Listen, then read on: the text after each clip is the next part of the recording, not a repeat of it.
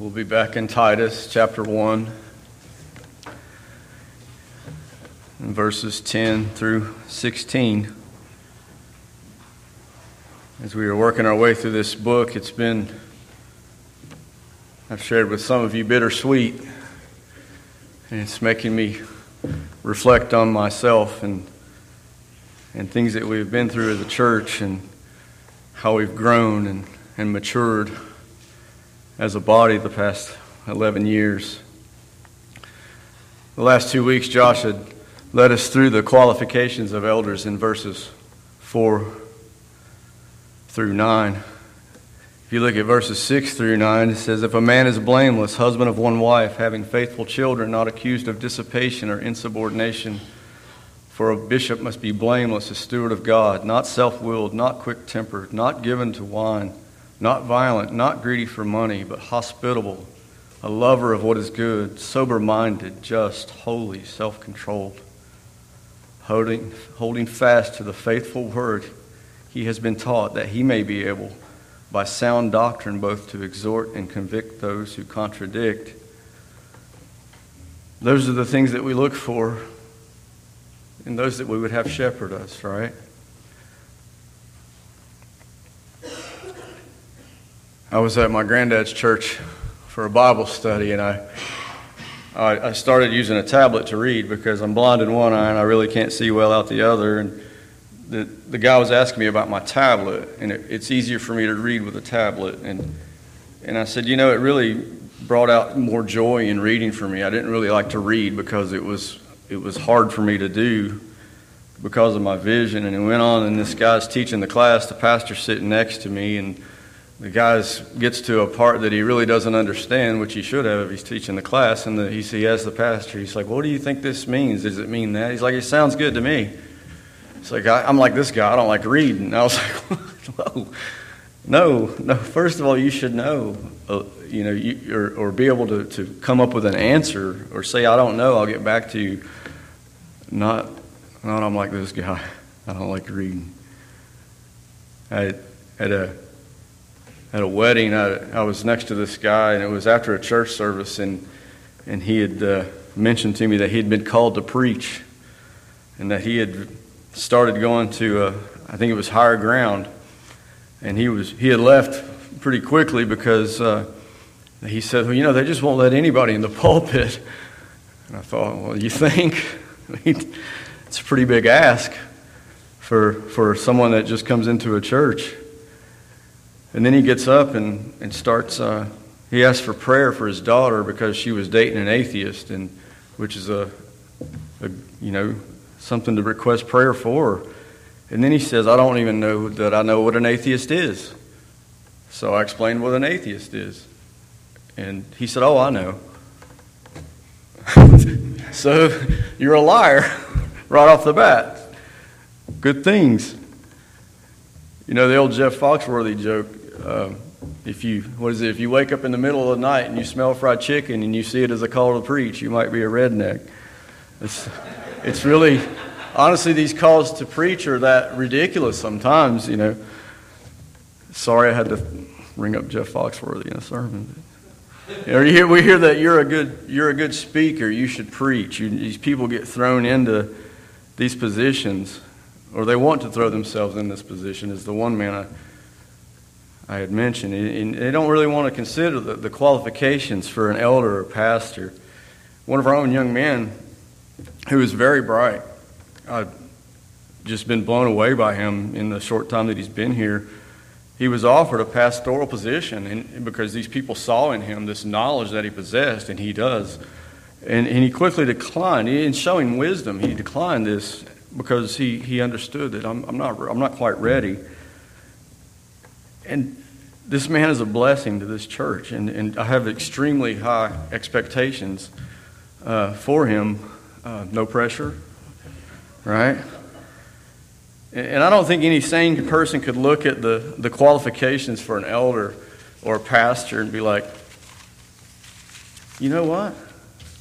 That's me, right? That's explaining me right there. That's me to a T. I've got it down." I don't think any sane person would think that, or they shouldn't. it would be a prideful thing to think that you had that all figured out. A desire will come from within a person who is called to that office.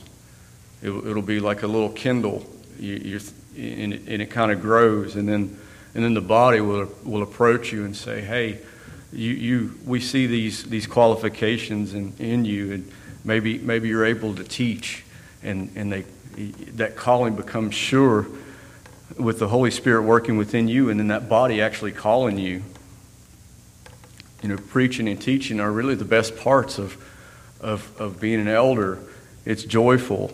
You dive into God's Word for hours and hours, and you see His glory revealed. You see His will for us. You see the majesty of Christ. It's penetrating your hearts as we're studying. It's like preparing a meal all week for your family and feeding them on Sunday morning. And over the years, you get to watch these people grow and mature as they're nurtured by this bread of life, the Word of God. And I think I shared this before. It might be hard to swallow at times, but it's always nutritious. It's always what's best for you.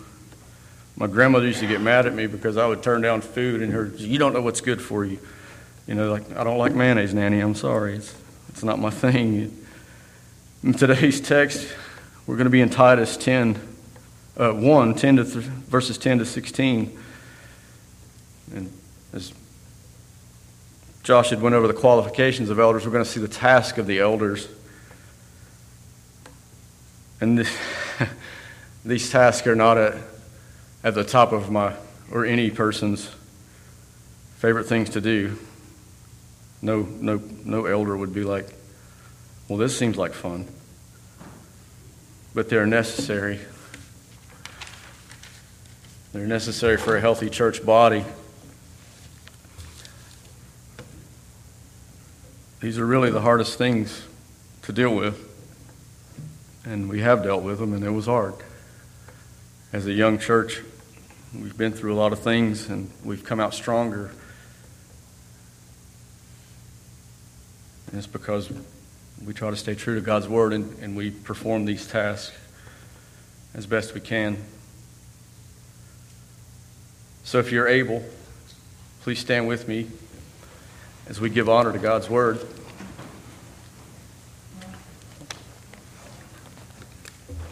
It says, "For there are many insubordinate, both idle talkers and deceivers, especially those of the circumcision, whose mouths must be stopped, who subvert whole household, teaching things they ought not to, for the sake of dishonest gain. One of them, a prophet of their own, said, 'Cretans are always liars, evil beasts, lazy gluttons.' This testimony is true.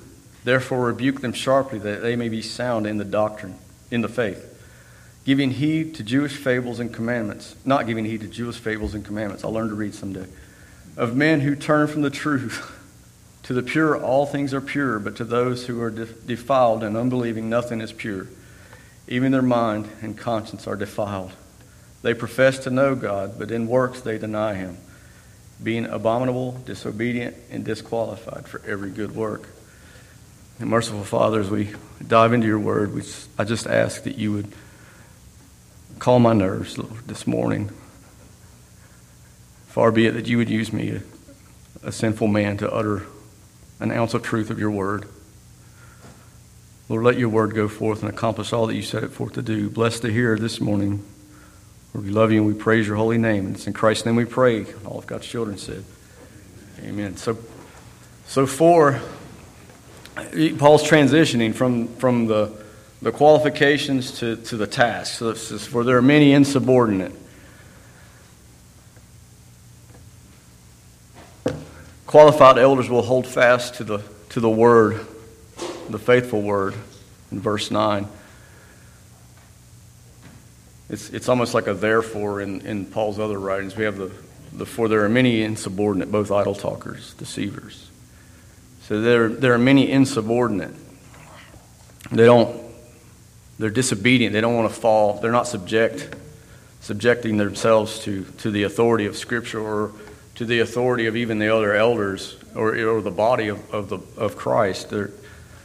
They're wild, they're disobedient. The fact that these people were present in the church, Paul sees the urgency to shut them up. Paul recognized that Titus could not do it alone, no matter how faithful he was or how hard he tries. He was going to need help, and he was to appoint elders to come alongside to help with the task of feeding the sheep and protecting them. So Paul warned Timothy of the effects of false teachers, saying that they would pay attention to deceitful spirits and doctrines of demons. And we have idle talkers or vain talkers, speech devoid, useless, devoid of truth, coming up with extra biblical ideas which are fruitless. And we've been through that. We have a gentleman that was of the impression that Adam and Eve had kids before the fall, and that it was because the word multiply. God told Eve, He's like, I'm going to multiply your pain in childbirth and multiplication. You can't multiply anything times zero is zero, so they had to have had kids, which is a simple word study. You would have saw that increased pain in childbirth, and it was a pretty simple thing, and you kind of like, okay, that's weird, but all right. And another one that was Christ. This is heresy to me, that Christ was sinless because of His DNA, that the DNA of His Father made Him sinless, and He was able to remain sinless because His blood was not tainted through the line of Adam. And that's ridiculous. And God doesn't have DNA. He doesn't have anything to pass down. He's spirit, right? So Christ remained sinless in the fact that He didn't sin. He had been tempted as all points as we are. Hebrews 4:15 tells us. He was the lamb provided by God, with a lamb without blemish or spot. In a sermon I had went over, I think it was talking about the precious blood of Christ in 1 or 2 Peter, and I had mentioned that this is, I didn't call it a heresy. I said this is wrong. I feel this is wrong. It was gentle, and when I was done, I thought it was a joke. But he comes to me and he says, "Don't ever do that to me again, or don't ever do that again." Not to me. He said, "Don't ever do that." And I said, "What?" And he says, "It goes against something I teach or I understand." And I kind of laughed, and I thought it was a joke. And he said, "No, I'm dead serious." And he had elevated himself above. He was being insubordinate at the time. He was above Josh. He was above myself. And I was kind of just taken back. And I thought, well, if it's a big deal, he's going to come to me and have a grown-up conversation about it. And it didn't happen. So it starts out seemingly innocent. So, well, that's a secondary issue, and then it's, well, that's a little off, but we can kind of overlook it. And then it turns into flat-out lies. I've got away with this much, and it's a little more, and then it's flat-out lies, dividing the body of Christ. And we learned a valuable lesson. There's really no secondary issues. Maybe eschatology. I know that's another thing. Josh. If it's not in Scripture, I'm not going to try to glean something from it that's not there. Like, okay, if Adam and Eve had kids and God wanted me to know they had kids before the fall, it would have been there. Okay, it doesn't matter, really. What is it? In the grand scheme of things, who cares, right? But it's like trying to find, I don't know if it's to kind of look smart or come across as check me out, I've discovered this new thing in the Bible. Don't do it. If you do that, it's just vain. It's worthless anyway. It's worthless to if they did have kids, it's worthless because we don't know that they had kids and it's not there and it doesn't matter, right? So basically liars, whether they are adding to or taking away from Scripture. And then Ephesians 4, let's turn there.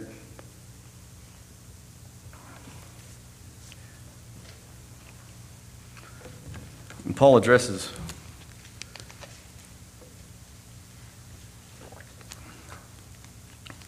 in verse 14, it says that we should no longer be children tossed to and fro, carried about with every wind of doctrine, by the trickery of men, and the cunning craftiness of deceitful plotting. So if you look at that word trickery, in the Greek it's kubaya, it's dice. like the same as dice. He's likening it to cheating at dice. And how do you cheat at dice? You either add weight on one side to get it to land where you want it, or you take away weight from one side to get it to land where you want it.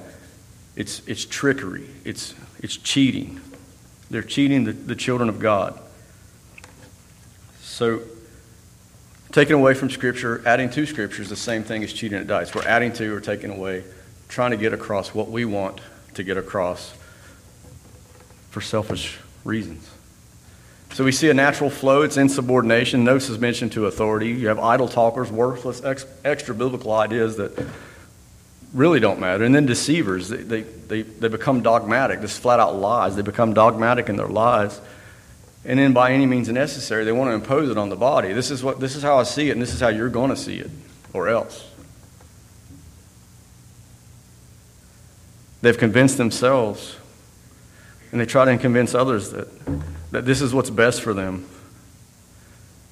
These deceivers come in under the guise of biblical terminology.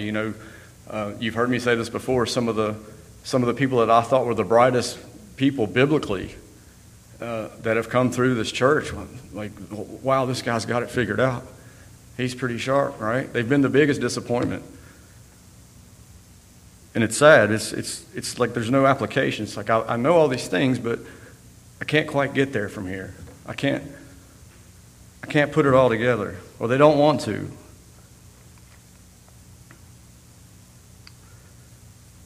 So then they come in the guise of this terminology. They often gain an audience fairly quickly. These people start to listen, and then it just festers. It's a little off. Here we go. On and on and on. In 2 Timothy 4,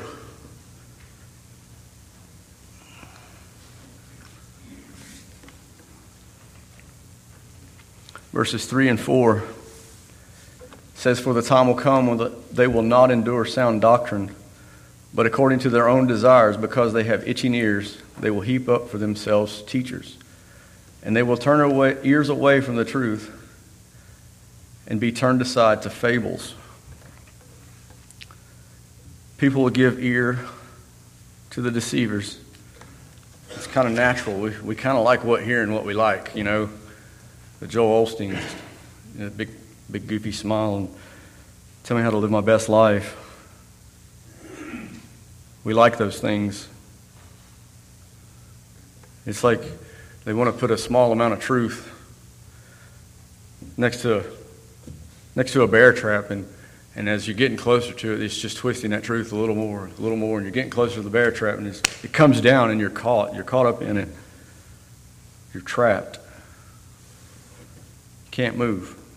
You're crippled by it, right? In Jeremiah 23, 1 and 2. "Woe to the shepherds who destroy and scatter the sheep of my pasture, says the Lord. Therefore, thus says the Lord God of Israel against the shepherds who feed my people. You have scattered my flock, driven them away, and not attended to them. Behold, I will attend to you for the evil of your doing, says the Lord." Those insubordinate, vain, babbling liars are false prophets, and God will deal with them as such. These men will murder the shepherd and try to convince the sheep that it was what was good for them. You have no protection anymore, no one to feed you, but this is what's best. I'll do it now, while leading them off a cliff. Speaking on behalf of a false god is horrific. It's awful. Speaking falsely on the behalf of the one true God is much worse. There's much worse condemnation for the person that speaks falsely on the behalf of the one true God. Still in Jeremiah 23, down in 13, it says, "I have seen the folly in the prophets of Samaria. They prophesied by Baal and caused my people Israel to err. Also, I have seen a horrible thing of the prophets of Jerusalem. They commit adultery and walk in lies. They also strengthen the hands of evildoers, so that no one turns back from his wickedness. All of them are like Sodom to me, and her inhabitants like Gomorrah. It's a pretty strong warning. The prophets of Baal were offensive. The false prophets of the Lord, they face stricter condemnation. These prophets are nomads often in nature. They wander around from church to church. It's, well, I left this church because of this particular thing, or I left that church because of that particular thing. And it's kind of on, and then they kind of pass through and upset things and move on. The reality becomes that their deceitful endeavors, they prove fruitless. They don't get very far in a sound church. It says especially those of the circumcision, the Judaizers, Jews within the church. Some of them attempted to impose Old Testament ceremonial law on the body of Christ. And Paul dealt with this in Galatians with the Judaizers. They had came in and were trying to convince people to be circumcised. And Paul dealt with that harshly. In Acts 15, Peter says not to have Christians circumcised. It's works being added to the gospel. It's not any different today. This is how I do it, and therefore that's how it should be done. I fast, I abstain, I do.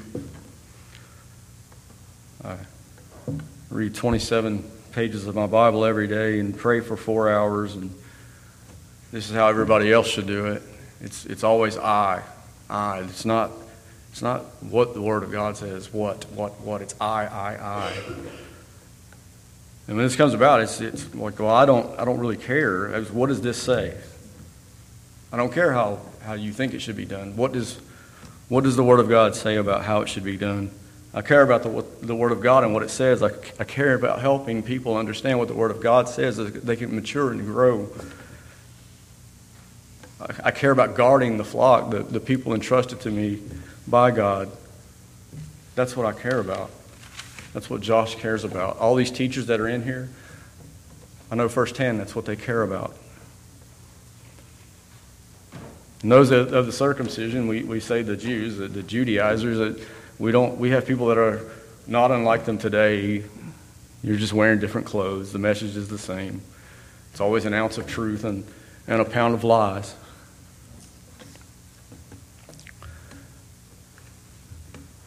Go back to Titus here. Verse 11 says, whose mouths must be stopped, who subvert whole households, teaching things which they ought not for the sake of dishonest gain, whose mouths must be stopped. So if we knew that food was poison, would we feed it to someone? Would we say, hey, this has got some good poison in it, you ought to eat it, right? If we knew that, would we want someone to eat it? And if the Word of God, being the bread of life, the food that nurtures the body of Christ, the children of God, is being subjected to this poison, would you want to feed it to someone? I think not. The word for stop is epistemizo. It means to stop the mouth with a bridle. Put a stop to their lying mouth. Bridle them to where they cannot speak. They profess to know God, but they deny Him indeed. 2 Timothy 3 says, and then who subvert whole household. Paul addresses this in 2 Timothy 3:6. For this sort are those who creep into households and make captives of gullible women, loaded down with sins, led away by various lusts. So they're seducing women that are weakened by sin, most likely lonely women who are single or their husbands are away, right? So they come in seducing women, taking advantage of them. An ounce of truth, a pound of lies. Teaching things they ought not to. So they lead these whole households away from the truth for the sake of sordid gain. dishonorable gain, ill-gotten profit. Their motives are ungodly in contrast to the godly leaders. Back up in verses 6 and 7, it says, if a man is blameless, the husband of one wife, having faithful children, not accused of dissipation or insubordination, for a bishop must be blameless, a steward of God, not self-willed, not quick-tempered, not given to wine, not violent, not greedy for money. Ungodly leaders love these things. They are not true to their wives. Their children are rowdy or unruly because they don't care. They are wasteful, insubordinate, quick-tempered, especially when you call them out. They get mad quick, right? They're drunkards, violent, greedy, seducing the flock, especially weak women, taking advantage whenever, wherever they can. Whatever they can profit from. This is what they do. I want this, and this is what I'm going to do to get it. I'm going to lie to you. I'm going to cheat from you or on you for my wife. Godly leaders hold fast to the truth of God. Unholy leaders twist the truth of God. You know, everybody has their favorite Bible verse or their life verse, they want to call it. And I have so much scripture that I love. You know, Psalm 23 and you know, I like James a lot. But I really always go back to three words that a pagan said in John 18:18. What is truth? From there, everything else stems, right? The truth. So what is truth? When I study, Lord, what is truth? Show me your truth so I can share your truth. We should be consumed by this question. Leaders, the congregation, we should be so consumed with the truth that nothing else really matters. Because from that we can grow and learn. In 1 Timothy 6,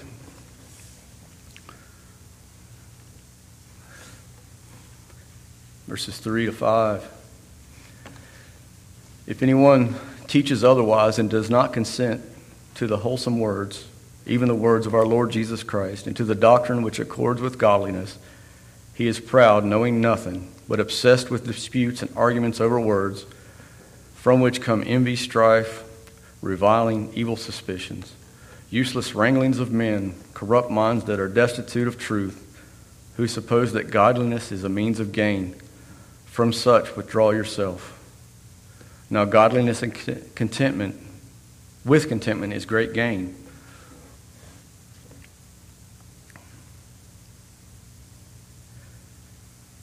Their godliness is a means to get what they want, nothing more. Then we have the effectiveness. We see this effectiveness. They want to say this is working because these liars, it's based on how much money they have, or how big their congregation is, or how many souls were saved. God's blessing them, so it must be right, this pragmatic approach to this. Verse 6 on down, it says, now godliness with contentment is great gain. Right? Peter gives a warning in 1 Peter 5. Let's look at that.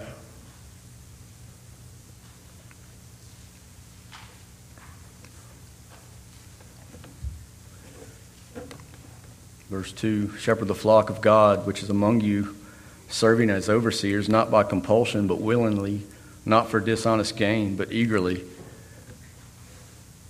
We're to be content with the privilege of expounding the truth of God.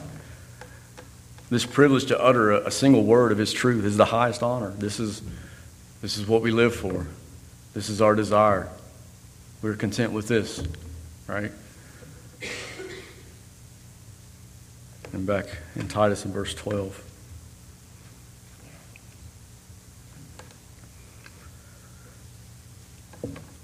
One of them, a prophet of their own, said, Cretans are always liars, evil beasts, lazy gluttons.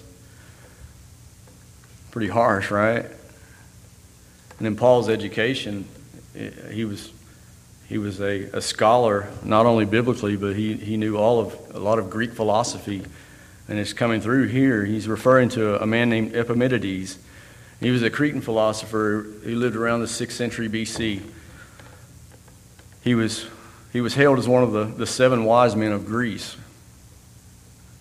He was called a prophet because he accurately predicted a Syrian invasion 10 years before it happened. And Paul here is quoting one of his writings concerning oracles. And in that, apparently the Cretans were bragging that the god Zeus was buried on the island of Crete. And in Greek mythology, Zeus never died. So he's calling them liars and evil beasts and gluttons over a false god. So this is funny. So the Cretans were so well known for lying that a new word was coined based on their reputation. It was called Kretio, which means to play the Cretan, aka liar or thief. I looked it up because we have that word Cretan in our language, and I couldn't really find a tie to it, but I only assumed that it may have come from there. I didn't really feel like going back that far, but we have a Cretan in our English language. So the idea of evil beast is by nature, a beast is going to be getting what he needs by any means possible, a wild animal. They're going to behave like animals with only satisfying their appetites. I'm going to go get what I need by any means necessary, like an animal. They're driven to just survive. And a lazy glutton is someone that likes to eat more than work. This might be a weaker brother, as Joshua went over, who is put into leadership. He's dogmatic about certain things and clearly maybe addicted to food. And Calvin's sermons, Richard had bought me a book on Calvin's sermons on Titus, and then when he went over the qualification for elders, the alcohol, and Calvin also brings in the gluttony, the overindulgence. Right after alcohol, he mentions that. So there's many warnings against gluttony. We know that for whatever reason, health, whatever, everybody knows the story. But churches they want to impose these rules for leadership. You don't drink, don't smoke, cut your hair, don't cut your hair, wear this, don't wear that. There's all these rules, right? They'll put into place and preach against these things, but they're okay with other things sliding, and it's just hypocritical. And here Paul doesn't necessarily hate the Cretans, but he's simply pointing out that their nature is what it is. This is who they are. This is how they act. And this is how we deal with it. They must be confronted with the truth. In verse 13, it says, this testimony is true. Therefore rebuke them sharply, that they may be sound in the faith. So he's solidifying. This is absolutely right. Cretans are liars, wild beasts, lazy gluttons. So this 600-year-old testimony is still true today. These false teachers practiced deception. Their motives were selfish for sordid gain. Remember? It says, therefore rebuke them sharply. It is a necessary thing to boldly confront lies. As the great mid-20th century theologian Barney Fife says, you got to nip it in the bud. If you think about that, there's a ton of truth in that. When something just sprouts up, an inkling of it, take it out. If you're familiar with gardening, you know that these things called suckers sprout up and they rob a plant of sunlight or nutrients, and they have to be taken off the plant. They have to be cut off to benefit the plant, right? The word here for sharply in the Greek is apotamos. It means abruptly and sharply, quickly, sharply. get rid of it. It was not to destroy altogether. It doesn't say kill it. It says remove it, take it out. But it doesn't say to kill it, but to reprove, rebuke, and exhort with patience, right? Their fate's not sealed. We're to do this as a surgeon, remove and assist carefully, taking no more than is needed for healing. No more than is needed is not to infect the rest of the body. Take it out. The tools that a surgeon uses are very sharp, very precise. We don't go looking for a fight. I've wanted to sometimes. It's one of my many failures. We don't want to do that. Why? That they may be sound in the faith. We want to bring them back. That's the ultimate goal. There's really only two possible outcomes. Either they'll repent or they won't. That's really it. If they do repent, praise God. If they don't repent, they usually don't last long. If they do last long, they'll be disciplined accordingly and ultimately leave, or just choose to leave on their own and then go infect the next body like a cancer. Of course, it is our desire that they repent. It's our desire that they be sound in the faith. And you got to wonder, what does being sound in the faith look like? And verse 14 says, not giving heed to Jewish fables and commandments of men who turn from the truth. Jewish fables and commandments of men, paying no mind to these things. 2 Corinthians 6.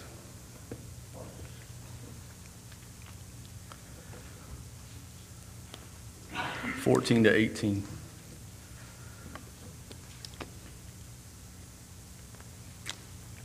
It says, do not be unequally yoked together with unbelievers, for what fellowship has righteousness with lawlessness? What communion has light with darkness? And what accord has Christ with Belial? Or what part has a believer with an unbeliever? We're not to be unequally yoked. If there's one among us that is off base, we either need to get them back, try to bring them back to sound doctrine. They must repent. We must do it biblically. We must come from Scripture to correct them. But we must avoid being caught up in Jewish myths. In 1 Timothy 1:4, Paul warns not to give heed to fables and genealogies. They cause disputes, and edification is stipend. In other words, they're useless. Genealogies and myths. What does it matter? It doesn't matter where you came from. The Pharisees knew better because they were descendants of Abraham. It didn't get them very far, did it? To pay attention to myths is to turn from the truth. Give no heed to them. They're myths for a reason. They're worthless. Might make for a good story, but they're ultimately worthless. Matthew 15:1. This is paralleled. It says, then the scribes and Pharisees who were from Jerusalem came to Jesus, saying, why do your disciples transgress the tradition of the elders? For they do not wash their hands when they eat bread. He answered them and said, why do you also transgress the commandment of God because of your tradition? For God commanded, saying, honor your father and your mother, and he who curses his father or mother, let him be put to death. But you say, whoever says this to their father or mother, whatever profit you might have received from me is a gift to God. So they come at him with their tradition. your disciples didn't wash their hands. It's appalling. Christ comes back with the fifth commandment. You're not honoring your mother and father, which is a commandment of God, and you want to call these guys out for not washing their hands. And he goes on to say, hypocrites. Well, did Isaiah prophesy about you, saying, these people draw near to me with their mouth and honor me with their lips, but their heart is far from me. And in vain they worship me, teaching as doctrines the commandments of men. So they're teaching their doctrine as a commandment. This is what must be done. This is how it should be done. They came at Jesus with a tradition, and he responded with a commandment. Probably not a good idea. Saying it was a gift from God. I can't help you, Mom, because everything I had I gave to God. It was a gift to him. I'm sorry. I can't feed you. I can't help you with your rent. I can't help you with some clothes. The commandments of men are put in place as obedience to God and what he requires. It's not so. We want to try to usher in this self-righteousness. We want to say that we did this and we did that, and I washed my hands and I washed my feet before a meal as they would do. Myths and myths upon myths. Commands upon commands. Today we have numerology, where they try to sort through the Bible and find out what it means by ascribing a number to each letter in the Bible. I think Ronald Reagan was the Antichrist using this method. And I learned also that that's been going on since the 9th century A.D. And then we have the Bible Code. I forgot what that was. And then it gets a little simpler, telling someone Jesus loves them and wants a relationship with them. I'm not his matchmaker. The gospel is that God hates those who work iniquity. It provides his own sacrifice to bring those that would believe to himself. You got to say this sinner's prayer. Just say this prayer. No. Ask Jesus into your heart. Nope. You must be baptized. Nope. All roads lead to God. As long as you're sincere in your belief, they all lead to God. Nope. Repent and believe the gospel. Yes. Simple. All these things upon things upon things. Repent and believe. Simple. We're to understand the truth of the gospel and dedicate ourselves to it. It's central, it's essential to the faith. It's where all truth stems from. By this one truth, we can know all the truth that God has revealed to us in the person of Christ and his will for us. This is the result of ignoring false teachers. They can't really get a foothold on us, right? Colton brought up in class this morning the service project that the kids went on, this little trip to, I think they were helping fix houses or something, and they came back just appalled at the awful doctrine, the awful teaching that they had to sit under. And I thought, well, maybe you guys are just, overthinking it. And then Brandy came and was like, no, it was terrible. Oh. So we didn't go on any more service trips after that. I'm not saying don't do those types of things. I'm saying maybe not sit under heresy.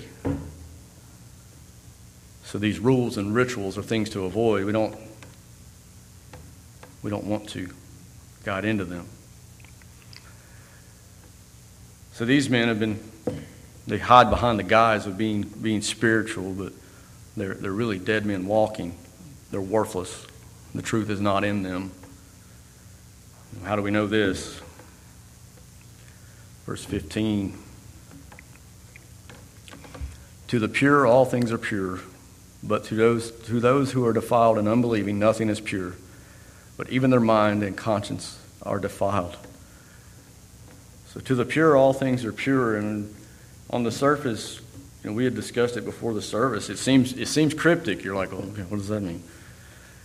So who are the pure? And the pure are those who have been cleansed by the blood of Christ, those who have been made pure by the washing of the blood of Christ.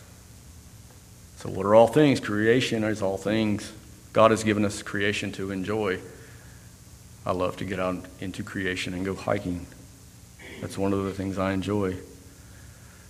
But 1 Timothy 6 tells us, command those who are rich in this present age not to be haughty, nor trust in uncertain riches, but in the living God who gives us richly all things to enjoy. So some people are trusting in the smaller things, which are blessings, whatever they may be, instead of the one who blessed them with it. All things. We're to enjoy all things. It's not just one particular thing or a few particular things that happen to make us happy, but all things are ours to enjoy. That's a wonderful truth. Not in uncertain riches, not in uncertain things. Don't go worship a tree. We don't put our trust in uncertain things. 1 Timothy 4 tells us, for every creature of God is good, and nothing is to be refused. If it is received with thanksgiving. Now Peter, in a vision, saw animals which were not kosher. And the Lord said, he heard the voice of the Lord say, rise, kill, and eat, Peter. And Peter says, no, I can't. Not going there. And then the voice said again, don't call anything unclean, that which I have made clean. You eat. The Judaizers were all about this. Marriage was another thing that they forbade, and the list goes on and on. Rules upon rules. Let's look at Luke here.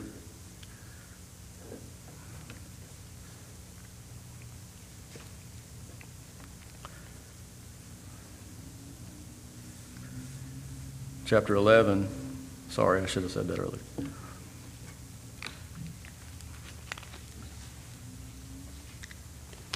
It said, and as he spoke, a certain Pharisee asked him to dine with him. So he went in and sat down to eat. When the Pharisee saw it, he marveled that he had not first washed before dinner. Then the Lord said to him, now you Pharisees make the outside of the cup and dish clean, but your inward parts are full of greed and wickedness. Foolish ones, did not he who made the outside make the inside also, but rather give alms to such things as you have? Then indeed all things are clean to you. But woe to you Pharisees, for you tithe of mint and rue and all manner of herbs, and pass by justice and love and the love of God. These you ought to have done, without leaving others undone. So, Jesus was just sitting down to eat. He gets called out. He's like, hey Jesus, can you imagine calling out the Lord of glory, the glory? He says, you didn't wash your hands. I think not. Then Jesus lays this on him. It's like, you look like you're clean, but you're not. You're nowhere near clean. You just washed the outside. They had this appearance of cleanliness and purity. They're totally off base, totally far from it. We got legalism, which is in view here. It's about how many things should be done, not what is prescribed by the Word of God. I must do this, so therefore you must do this, you must do this. We had another instance, a gentleman was particularly upset with some people's attire, and it kept going on and on and on. And, it was getting to the point where we were all going to be wearing robes. And finally we kind of put a stop to it, like, look, dude, we can't meet your expectations. You have to kind of give us a little grace here. You're going to have to pull it back some. We can't live up to what you're asking us to. This man called me cursing, taking the moral high ground over someone's apparel while cursing at me. Cursed Josh on the telephone, yelling, all while taking this moral high ground because someone wore a particular thing. Rules upon rules.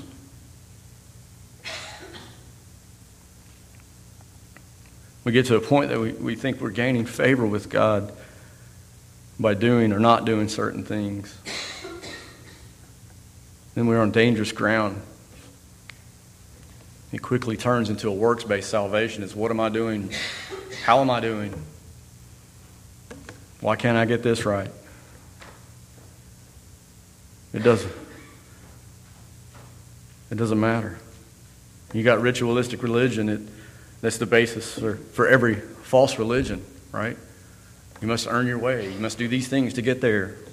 And most of them have Christ's name attached to them. Works righteousness is at the heart. You know what a flashpan Christian is, right? A grease fire. Like a grease fire, they just flame up real fast and then almost as quick it's gone. I had a guy that I worked with who's always bringing things to me like, hey, what do you think about this? And what do you think about that? And most of the time he was way off base, and it was really, it's daily, multiple times a day. And I would say, well, you got to consider these things or these things. And finally I got to the point, I said, dude, this is how cults get started. You need to study. You need to get into the Word and understand it. He even made the point one time. He said, I don't think Jesus was the Son of God. I was like, how'd you get there from here? Well, I just don't see it in the Bible. I'm like, which part did you not read? Maybe read John. Well, that's what I've been studying. Okay. A little deeper. You can get there. Romans 10:3 tells us, for they, being ignorant of God's righteousness and seeking to establish their own righteousness, have not submitted to the righteousness of God. Seeking their own righteousness. This is the scribes and the Pharisees. This is when that little bit of truth comes in, and it just festers, and it leavens, and it comes to the top, and it rises. That's why you got to cut it off. For the ones defiled, nothing or can be pure. Nothing is pure or can be pure. For those that refuse the truth, nothing can ever be pure. It will not be and cannot be pure. They stubbornly exalt themselves. They have a get-on-my-level attitude. I'm up here. You guys got to get with me. I'll help you because I'm smart. You can do it. They feel this righteousness can be attained by human effort. They're slaves to these false ideas. They're slaves to self-deception. They're slaves to empty philosophies. It doesn't matter. Their conscience is dysfunctional. As we read here, defiled, it says.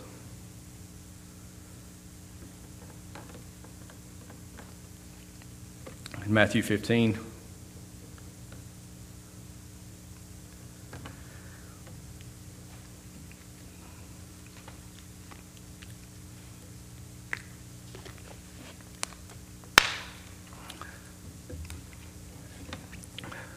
verse 11, our Lord sums this up. It says, "Now, not what goes into the mouth defiles a man, but what comes out of the mouth defiles the man."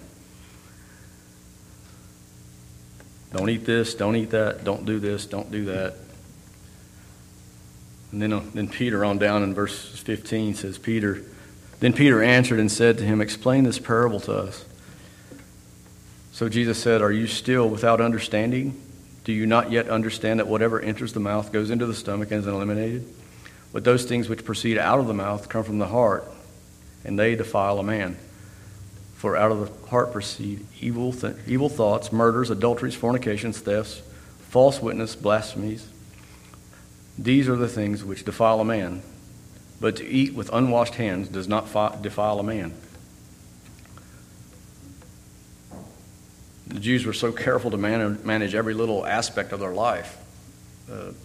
Even on the Sabbath, I think they counted their steps. They couldn't walk but so far. They couldn't do but so many things. Couldn't help their neighbor that was in need on the Sabbath.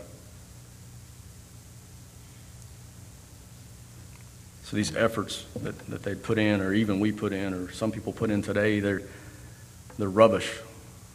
It says defilement is from the inside. No matter what you say or do, defilement comes from within. It's not from an external source. Jeremiah 17:9 says that the heart is desperately wicked. It says that it is deceitful. We're by nature deceived by our own heart. A lot of false teachers. Everyone's basically good. You're all right. You got full churches. God loves you just the way you are. Big goofy smile on their face.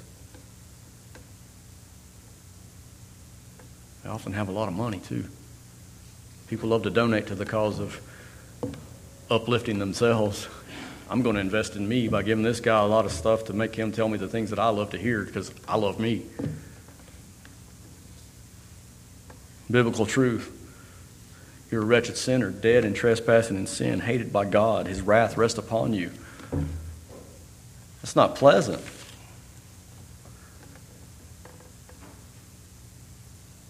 You're deserving of hell for eternity. That's not very palatable, is it? Nobody wants to swallow that. But is it true? It absolutely is. Then you got the four little words, the four magic words, the four words that are the greatest truth that can be condensed into four words. Christ died for sinners. That's as compact as you can make the gospel. Are you a sinner? Repent and believe. Are you a believer trying to maintain salvation or evaluating or judging your salvation based on what you are doing or not doing right? Repent and believe. He is the Lord. He will finish. He, not us, He, singularly finish what He has begun in you. You have nothing to do with it. He will finish the work. Go back to Titus here. It says, they profess to know God, but in works they deny Him, being abominable, disobedient, and disqualified for every good work. You don't profess to know God and then deny Him in works. So it seems a little contradictory, right? I just said it's not by works, and now I'm saying it's works. You're like, where are you going here? Works are a byproduct of salvation. Those things will come. They're a litmus test. Paul says to examine yourselves daily to make sure you have the faith. You can examine yourself. But what you can't do is just try to justify how well you're doing or not doing based on your works. Your works will come. The Spirit of God is working within you, bringing you closer and closer to God, making you more like the Son of God continuously.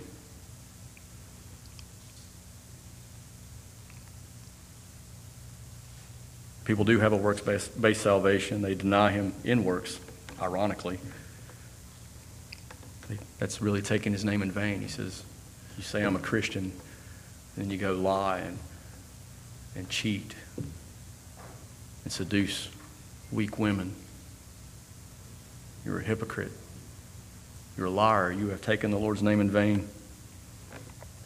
We don't possess faith by works. We have a faith that produces works. We have a faith that works. Works are a product of the work Christ began in us. It will come. The marks of a Christian are a genuine relationship with God, and the conduct or works that flow from it are from God. To think that you did any of it, to take credit for any of it, you're robbing glory from God. You're saying, well, I got that right. He got that right. False teachers are the opposite. They claim to know God, but deny Him in works. You must do, you must do, you must do. Or the other end of the spectrum is, God loves you. You're cool. Don't worry about it. So they deny Him in works while simultaneously basing their knowledge of God on their works. Crazy. They are pious in their ignorance. They love their ignorance. They often flaunt their position in the church, the community. You got to hear about how educated they are, the people that they know or the people that they have met. I was one building over from John MacArthur a couple of weeks ago, if it matters. I was. It's my big flex, right? This is the same language here is the same that Jesus described in the abomination of desolation in Matthew 24. The same, those that profess to know God, abominable. That's the same language that Jesus used, the abominable. So disobedience betrays a professed faith. And really the obedience is the faithfulness to the Word of God. We are disobedient. Every one of us, we fall short. We fall short daily. But obedience is to the Word of God, our desire, which comes from Him to serve Him. Ephesians 2 tells us they are walking according to the counsel of this world, according to the things of Satan. Ephesians 5:6 says that the wrath of God is upon the sons of disobedience. They are worthless, disqualified, or rejected. Good for nothing. Again, the wrath of God is upon them. And I say all that. I got to say that their faith is not sealed. Their fate is not sealed yet, because Paul gets really harsh. In verse 13, we got to consider that. Rebuke them sharply that they may be sound in the faith. And that's our goal. Their mouths must be stopped. They must be shut up. Whatever cancer has infected them, this lie that has infected them, it must be carefully and sharply cut out, removed, before it spreads and infects the whole body.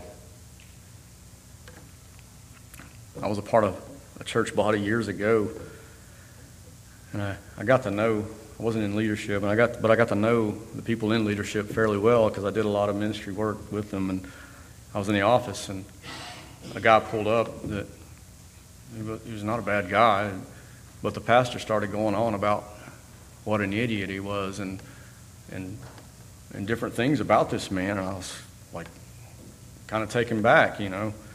But when the guy walks in the office, he hugs him and tells him he loves him, and it was like they were long-lost friends that hadn't seen each other in years. And all I could think was like, is that what they think of me?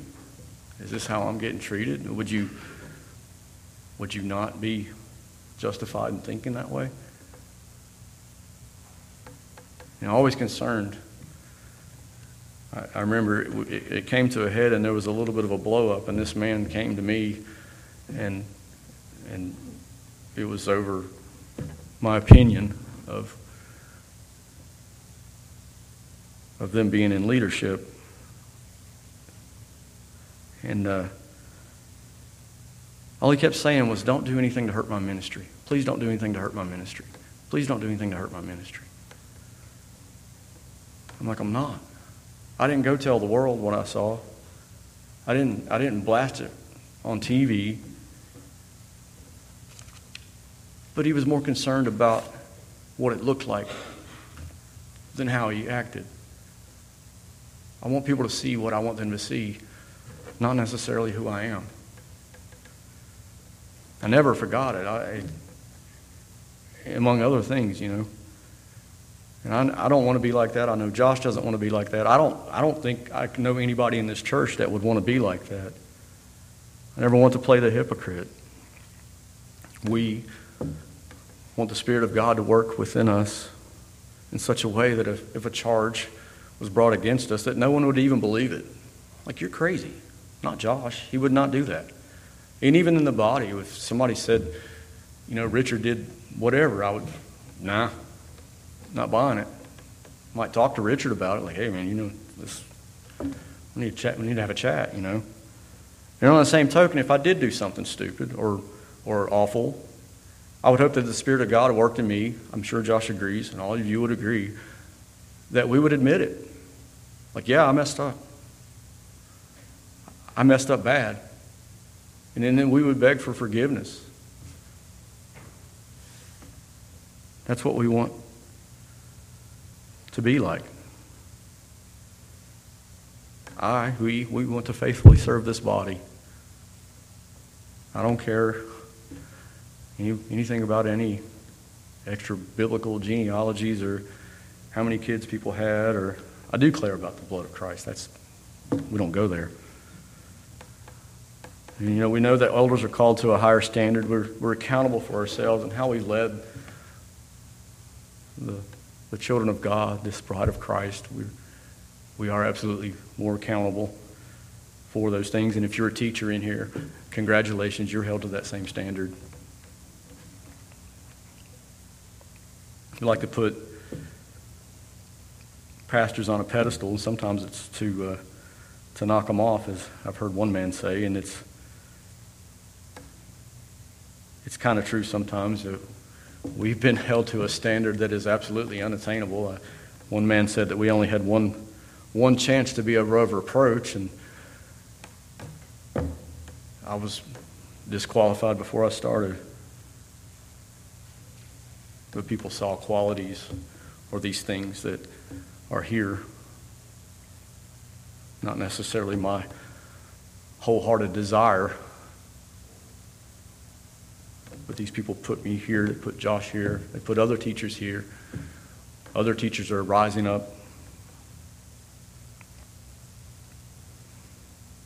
Sometimes pastors are lifted up because they're really good speakers and real charismatic, and they hug on people just right and tell them how much they love them, and I do love you guys, and I'll hug you all day long. But they have that charisma about them that people just flock to them, and they make them something that they're not. We're no different at all. When one young man here had talked to us about maybe that desire was within him, the first thing I like to tell people, especially new members, is that we're all growing together. We're all learning together. We don't have it all figured out. We don't. I learned so many things from so many of you. I listen to some men teach, and I'm like, this is great. I sit over there, and I listen to people that stand here, and it's so amazing to me that the Word of God that's flowing from their mouth. When Justin Bice came here, I was just totally blown away, and I'm like, I just want to sit there and listen. Can I just sit there and listen? That would be great. I love good preaching. We were talking amongst ourselves at the Shepherds Conference about our teachers here. We just started kind of naming them off, right? 11 just right off the top of our head. I'm sure there's more, and I know there's more that are coming up. We see it. It's inevitable. And we had talked about how other churches are struggling to get anyone to teach. And one of the things that I had pondered, one of the factors that I had considered was that how much emphasis are you putting on how great you are or how smart you are? How much does your congregation hear that, right? And is that making these people feel disqualified by default? Well, I don't have this much education, and I've not gone to whatever seminary, and I've not done this. Is that a factor? How educated do you know Josh is? I mean, we know how educated Josh is. Not one of you have asked me how educated I am, ever. I don't think it matters. We don't preach that here. And I think that's why we have some great teachers. They're not afraid. They're not intimidated by Josh.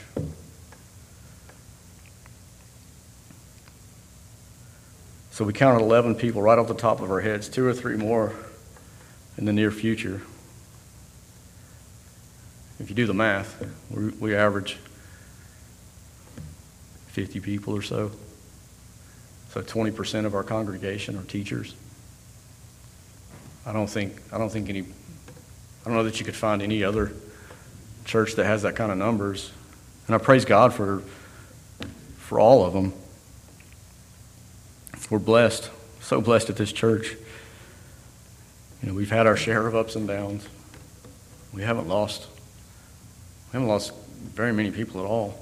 We've always been able to work through things because people here, they strive for the truth. apologies get made and we hug it out and move on. And I know that more things will come. Things will come, right? And we'll have to do the same thing. And my prayer is that it draws us ever more closer, as it has in the past, as we deal with issues that come and go, false teachings, deaths, whatever. I love you all. Let us pray. And merciful Father, as we come before you, we just so appreciate your word and your truth. Lord, I pray that I've done you some measure of justice today in helping us understand. Lord, I just ask that the sermon not end here, that these people would take these words and be able to identify these either false teachers or anything that may come about, as we've seen in the past, that we may quickly deal with it, and you may be glorified and the body be edified from it. Lord, we love you and we praise you, and all of God's children said.